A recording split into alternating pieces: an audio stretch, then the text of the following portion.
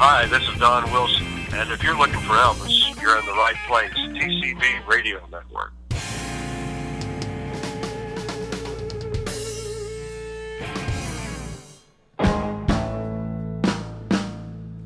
Hello, all you Elvis fans. This is Krista Joy, founder of TCBRadioNetwork.com. And I'm your co-host of TCB Radio Network and Elvis tribute artist, Peter Alden. Welcome to the TCB Radio Network podcast. Get ready for some Elvis content and news you can use, where it's all Elvis, all the time. Interviews with authors, Elvis fan club presidents, artists, musicians, and of course, close personal friends of Elvis Presley, people who knew him, the man himself. Thank you for tuning in. Now sit back, relax, and enjoy. It's time for the TCB Radio Network podcast. Hey everybody, before we start our show, we'd first like to thank all of our listeners for taking the time to tune in to our show. We appreciate you, and we always welcome your feedback. As we reach the midpoint of Season 1 of our show, we wanted to highlight some of our favorite moments so far from our interviews with friends of Elvis and more. Back on episode 2 of the podcast, we spoke with Mindy Miller. Mindy, of course, is a former girlfriend of Elvis. She's been a lead star and a featured star in several films on TV. You might have caught her on an episode of Knight Rider or Days of Our Lives. She was also in lots of commercials, and she even spent time as a Barker Beauty on Price is Right. Now, in our episode, she told a magical story about how Elvis stopped the rain, and the rain on our skylights here at the studio followed right along. You can check this out. So in 1976, he bought me a car, and I accepted it. And it was in the middle of the night in Vegas, and it was a really cool 455 4-speed Hurst clutch white Trans Am, because that was his favorite color and my favorite color. He loved blue as well, but he really loved the color white. That was his favorite. Most of his jumpsuits were white too. What happened is that we were supposed to leave the next day and go to Palm Springs. So he said, I'm going to have one of the guys drive the car to Palm Springs. He goes, we're going to take Lisa Marie, and we're going to fly into Palm Springs. And I'm thinking, Elvis, my boyfriend. So I looked at him, and I'm thinking not the plane. I'm not thinking of the entourage. I'm not thinking like this. So I said, is there any chance we could drive the car to Palm Springs? I had no clue what I was asking, because here he is. They're loading up the plane. They're gassing up the plane. He's got the entourage ready to go. He's called the pilot, Milo High. He costs a fortune, right? Mm-hmm. And I'm going, well, can't we just drive there? Not thinking of the entourage, not thinking of anybody else, just me and my boyfriend driving the car to Palm Springs. So I'm thinking this would be cool. We're driving, my new car. So he looks down at me and he goes, honey, let me think about that a minute. And he stood there literally thinking. And I'm watching him, and he's thinking, and I said, yeah. And he goes, sure, honey, we can drive the car. And I'm jumping up and down like, I'm some stupid kid of 10 years old. And he goes, I just got to fix a few things. And I said, okay. He goes, I'll be back. So I'm waiting, and he goes, and he tells Milo High and the pilot and everybody, okay, pack everything on the plane. I need you guys in the back seat. Mindy and I are driving to Palm Springs. Now, here you go. We start driving in the car. Well, thank God, and I thank the Lord that we did not fly, because there was a huge storm brewing, okay? Now, I am scared to death to fly. So, Elvis and I and Dave Stanley, and I forget who was in the back seat. I don't remember if it was Dave Ebler or Al Strada. I don't remember one of the other guys, but it was definitely David Stanley. We start driving to Palm Springs. Now, it's a good 4.5, 5-hour drive, and Elvis is loving the drive because there's no phone. Nobody can get a hold of him. Nobody can bother him. He loves the wide open spaces. And you remember, Elvis loved to drive. He loved his toys. He loved driving around. Through the desert, it's very peaceful. It's, very prairie-like, all of that, all the stuff that he and I both like. So as we're beginning to leave, it's black in the sky. I mean, absolutely black. And I said, honey, you got to turn on the windshield wipers. He goes, oh, no, I don't need to turn on the windshield wipers. It's not going to rain on this car. It's going to rain. Of course, what an ego. Of course it's going to rain on this car. It's raining everywhere. So it's raining in front of us, to the left, to the right, to the back. Now, David Stanley swears up and down that there was a sunroof or a moonroof. I don't remember. And what happened is, Elvis says, and he totally believed that he could move clouds. He was very healing. He could put his hands on your stomach and heal you when you didn't feel well. He could he did what is called the laying of the hair. And he could do it. And so he takes his right arm, he's driving with his left, and he flails his right arm up and above, the car. And he goes, watch this. And I'm like, okay, here we go. And now the guy's just backseat going, And all of a sudden, the clouds on my mother's grave dispersed. Literally dispersed. It's as if Moses parts the Red Sea. Seriously. The clouds dispersed to the way in the front of us, to the sides of us, and the back of us. It is raining cats and dogs all around the car. It never put a drop of rain on the car. To this day. Now, I did not know that David Stanley wrote that story in his book. I was thrilled to death. I thought, well, thank God for Dave. And I remember calling Dave and going, thank God you told the story so these people don't think I'm just off my rockers. All right, and if you'd like to hear the entire interview with Mindy Miller, you can find that on our podcast archives. It is episode 2. Elvis's personal nurse and close friend Marion Koch spoke with us for episode 1 of the TCB Radio Network podcast. Marion wrote her story in a great book that you can order directly from her titled I Called Him Babe. She is a longtime friend of Peter Alden, so we were excited to have her for that as well.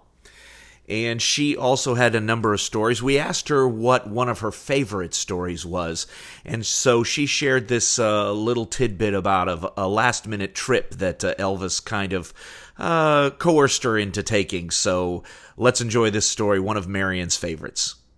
Oh, my goodness. That was a hoot. Got home from church one Sunday, and about 3 o'clock that afternoon, telephone rang, and it was Elvis. And he said, I want to go to fly out to see the Lisa Marie. Can you get out here early? And I said, well, yeah, I can come on out now. Of course, he talked sort of loud, and Katie was right there by me, and she said, oh, mother, can I go? And he heard her.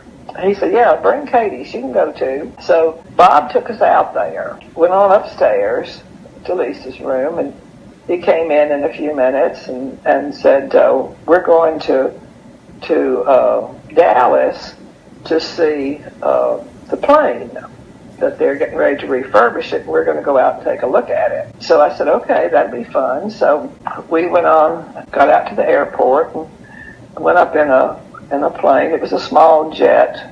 So we flew to Dallas, to some little airport between Dallas and Fort Worth. There was a crowd of people there. They had let them know, I guess the people that worked there had let all their relatives know that Elvis was coming. And they had the fence there, and they were fenced off.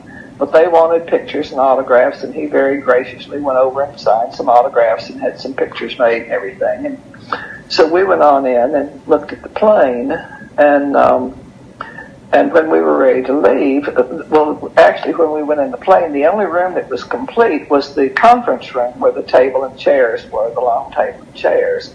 And so when we left the plane, I went into the little office to call Bob and say, we're getting ready to leave here, coming back to Memphis, and you can pick Katie up at Graceland in probably about an hour and a half, because I needed my car to get to work the next day. And Elvis came in just as I hung up, and he said, Miss Koch, we're not going right home. We're going to Vegas. And I said, Elvis, I have to go to work tomorrow morning. I'll get you back. So he said, call your husband back. So I called Bob back, and I said, just come for Katie when I call you and tell you we're going to Vegas. So we got back in the plane and headed for Vegas. And I remember so clearly as we flew over the Grand Canyon, he said, Katie, come here and look, honey. And he looked and he said, man, how great thou art.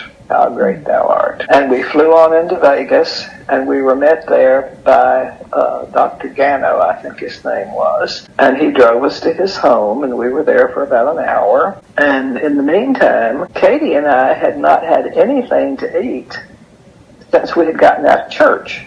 And it was like 9 o'clock at night. And so we were headed back to the airport. Elvis said, well, they should have the plane gassed up by now. And I said, well, I'm going to tell you something. You're going to have to gas Katie and me up, or we're not going to make it back to Memphis because we're hungry. And he said, oh, there'll be some food on the plane. And I said, well, where are the guys? He said, they're on the plane. So we got back to the airport, and sure enough, the guys were on the plane. And we got in, and we went on toward the back. And there on the table was a huge tray that was piled high with sandwiches, diced up fruit, and cookies. And on the other table was just a tray full of fresh fruit. We sat down, and the four of us, there was not even a scrap of lettuce left on that tray.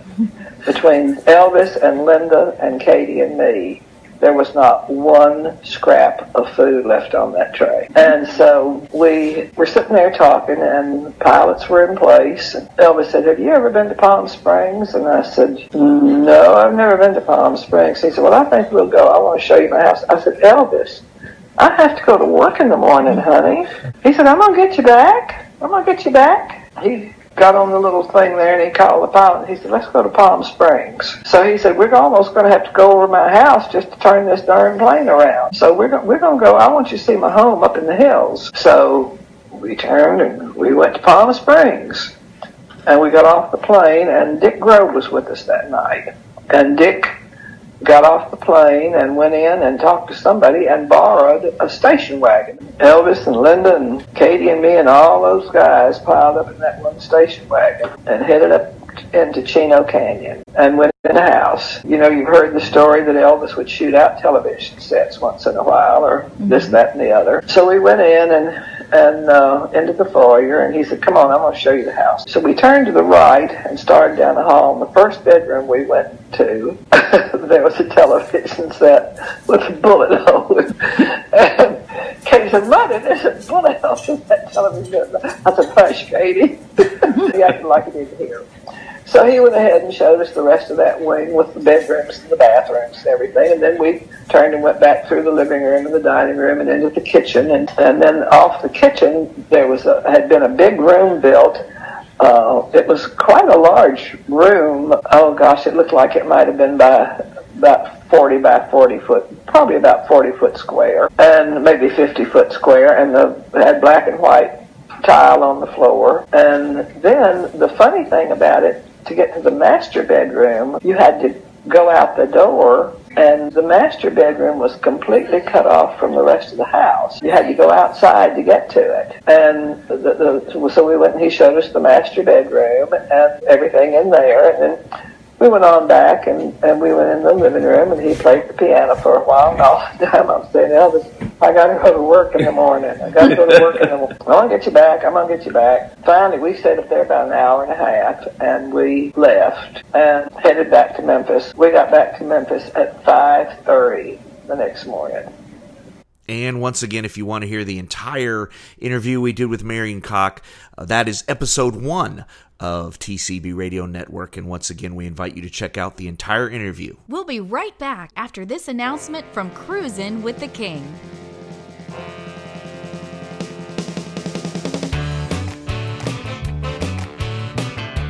Are you ready to celebrate Elvis and cast your cares away with us on Royal Caribbean's Enchantment of the Seas? Non-stop activities, VIP gift bags, daily exclusive private performances by the co-host of TCB Radio Network, Peter Alden, and other big-name artists. This is Krista Joy, founder of TCB Radio Network, and I'll be on board too. Join us for Cruisin' with the King aboard Royal Caribbean's Enchantment of the Seas, sailing April 1st through 5th, 2019. You'll meet Elvis's co-star from Kissin' Cousins, Cynthia Pepper, his personal nurse and good friend Marion Koch, plus many talented performers celebrating the King of Rock and Roll. Karaoke, Elvis Bingo with up to $500 in prizes, Elvis on a Shelf, door decorating contest, question and answer session with Elvis's nurse Marion Koch, special group t-shirts, up-close and personal interactions with the performers, and many opportunities for impromptu selfies are all included. Be sure to use code PA1 for a special gift. Details, video, and more can be found at tcbradionetwork.com. Just type cruise in the search bar. Join us April 1st through 5th, 2019 on Royal Caribbean for Cruisin' with the King. Be sure to use booking code PA1. In episode 3 of the TCB Radio Network podcast, we spoke with one of Elvis's dearest friends, Larry Geller. Now, Larry was also sort of a spiritual mentor to Elvis, and they were very close for a long time. He's been interviewed on numerous shows by people like Larry King, Regis Philbin, and Entertainment Tonight. He was on the E! Channel, CNN, BBC, and international radio and television networks. You can imagine how thrilled we were to have him on TCB Radio Network podcast, and we hope to have him on again soon. Now, this story we picked because it's kind of integral into the relationship that Elvis and Larry had. It was kind of the first time that Larry really understood where Elvis was coming from and how deep of a person he really was. So we hope you enjoy this story from Larry. Because that conversation set the tone and became the bond, the glue of our relationship to this very conversation I'm having with you today. He said to me, he said, Larry, my mother was spiritual. My mom was so spiritual, that's where I get it. I get it from her. I remember as a kid, man, I used to get these asthma attacks, and she would lay her hands on me and give me healings, pray to me, and talk to me. We got into a conversation that blew my mind. Because Elvis started to cry. He told me about his twin brother, Jesse Gallen. He said, man, you have no idea where I came from, Larry. He said, I came from poverty that people can't even imagine today. Most people take their lives for granted. He said, I don't. Every day I wake up, I'm so grateful for my life. He said, you know what? We didn't have electricity in our house. We didn't have light bulbs. You know, you walk into a room, you flip the switch. We didn't have that. He said, we didn't even have faucets with running water. You want some water? You take the bucket, you go to the well outside. Mm-hmm. He said, my daddy built the house with his own hands. A wooden, two-room wooden shack. You want to go to the bathroom? We didn't have a bathroom. You go outside to the outhouse. Man, we were poor. And that's branded on my soul. And my mom used to tell me when I first came on the scene as an entertainer, and she said, Elvis, don't you ever forget. Don't forget where you came from. He said, Larry, I'll never forget. He said, I was born at home. My brother, my twin brother, Jesse Garrett, he didn't make it. He was stillborn. Why me, Larry? Why me? Why not Jesse? Why wasn't he born? I have so many questions, just like you do. I want to read some of those books you got. He said, why me? What would have happened if he would have been born and the both of us grew up? Would it be the Presley brothers? Mm-hmm. He said, Larry, he said, believe me, man, I know where you're coming from. And I said, look, Elvis, I looked at my watch. A couple of hours went by, and I said, Elvis, I got to get back to the salon. I know Peter Sellers. He said, Peter Sellers, he's my favorite performer. Elvis knew. By the way, you know, I shouldn't say by the way, because most of Elvis fans know that Elvis had almost like a photographic type memory. He knew every line from all the Peter Sellers movies. When Elvis read a script, he would only have to read it maybe twice, 3 times. He knew all of his lines. And a lot of his co-stars, they'd be in the middle of a scene and they wouldn't remember Elvis under his breath giving the line. He knew their lines, right? It is amazing. And so I said, Elvis, I got to get back to the salon. So he says to me, he said, Larry, I got a great idea, man. A better idea. Go back to the salon. And when you get back there, tell them that you quit. Because you could be working for Elvis Presley full time. What do you think? Well, I didn't have to think. And once again, Larry was episode 3, so if you want to hear the entire interview, which was absolutely fascinating, join us for episode 3 of TCB Radio Network. Dixie Locke is our guest on episode 8. She was a close girlfriend of Elvis's from early 1953 until October 1955. You may have seen her on several shows about Elvis on national television. We were excited to talk with her about her stories of Elvis, and she had some really unique insight on Gladys Presley, Elvis's mom. Yeah, Dixie was one of the few people that really got a chance to know Gladys, and we like this story because it's a funny little commentary about the one time that Dixie and Gladys went shopping for Elvis and got him a present that they really thought he would enjoy. Well, I was fortunate in that respect because, like I said, she and Mr. Presley both just took, I'm sure that they saw our feelings for each other, was real to us, and so they accepted me right in, just like my parents did him. So we spent a lot of time together, ate meals together, went to church together, went shopping together. We had just a real sweet relationship. One day in particular, this was after his Elvis's record had already been released, and he was getting a little notoriety at that time, and his mother and I went shopping to buy him a new sport coat, and went to one of the popular men's clothing stores at that time in Memphis, and we picked out a sport coat. We thought it was pretty nice, but we were both disappointed when he saw it because he didn't care for it at all, and he let us know that pretty quick.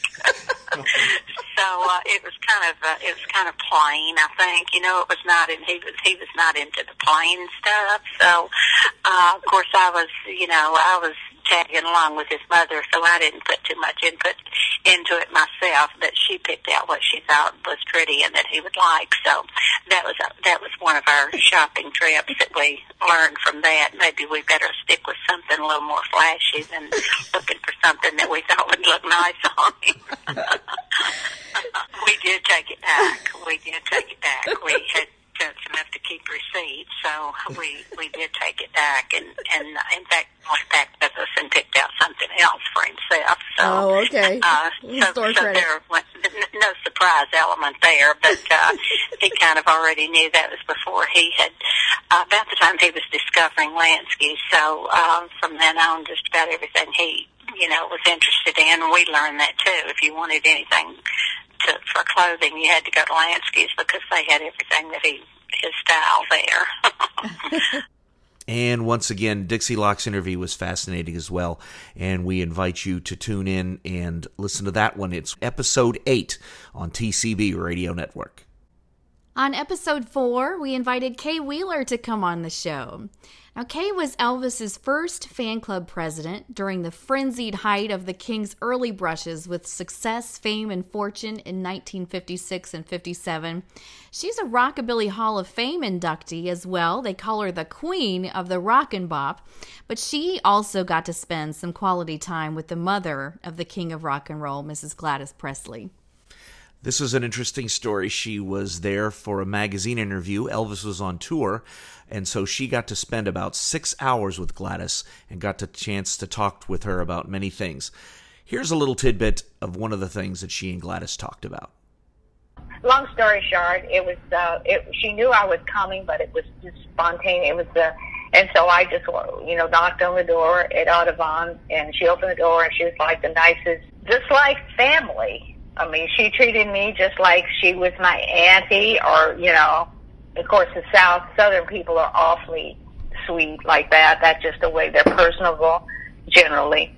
And she was just real open, invited me in, and just was great, gracious, and thanking me for all I'd done for Elvis and all that. She took me to the whole house with a private, personal tour, and we talked, and she wanted to fix me lunch and different things like that. And so, it was just a remarkable thing. She let me go through everything in his closet, and and his cars and motorcycles and everything. And so we got some photos.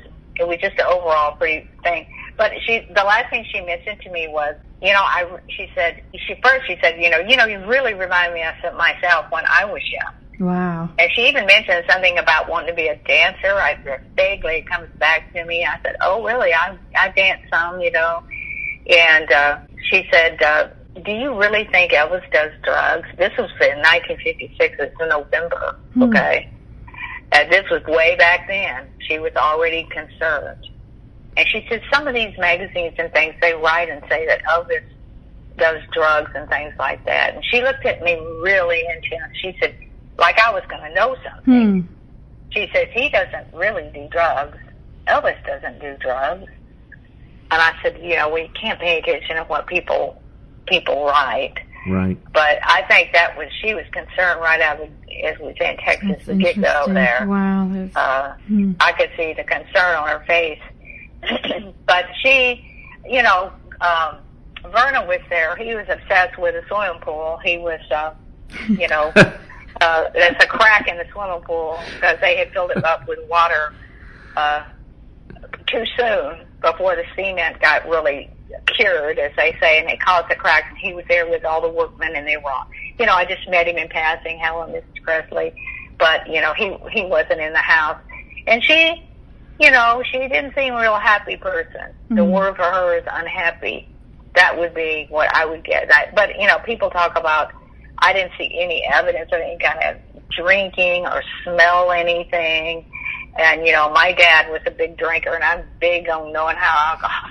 And there wasn't, a lot of people say things like, I've heard different rumors and stuff like that. But from what my experience was in those hours that I spent with him, I didn't smell anything or even hint of anything or see a bottle of anything anywhere in the house.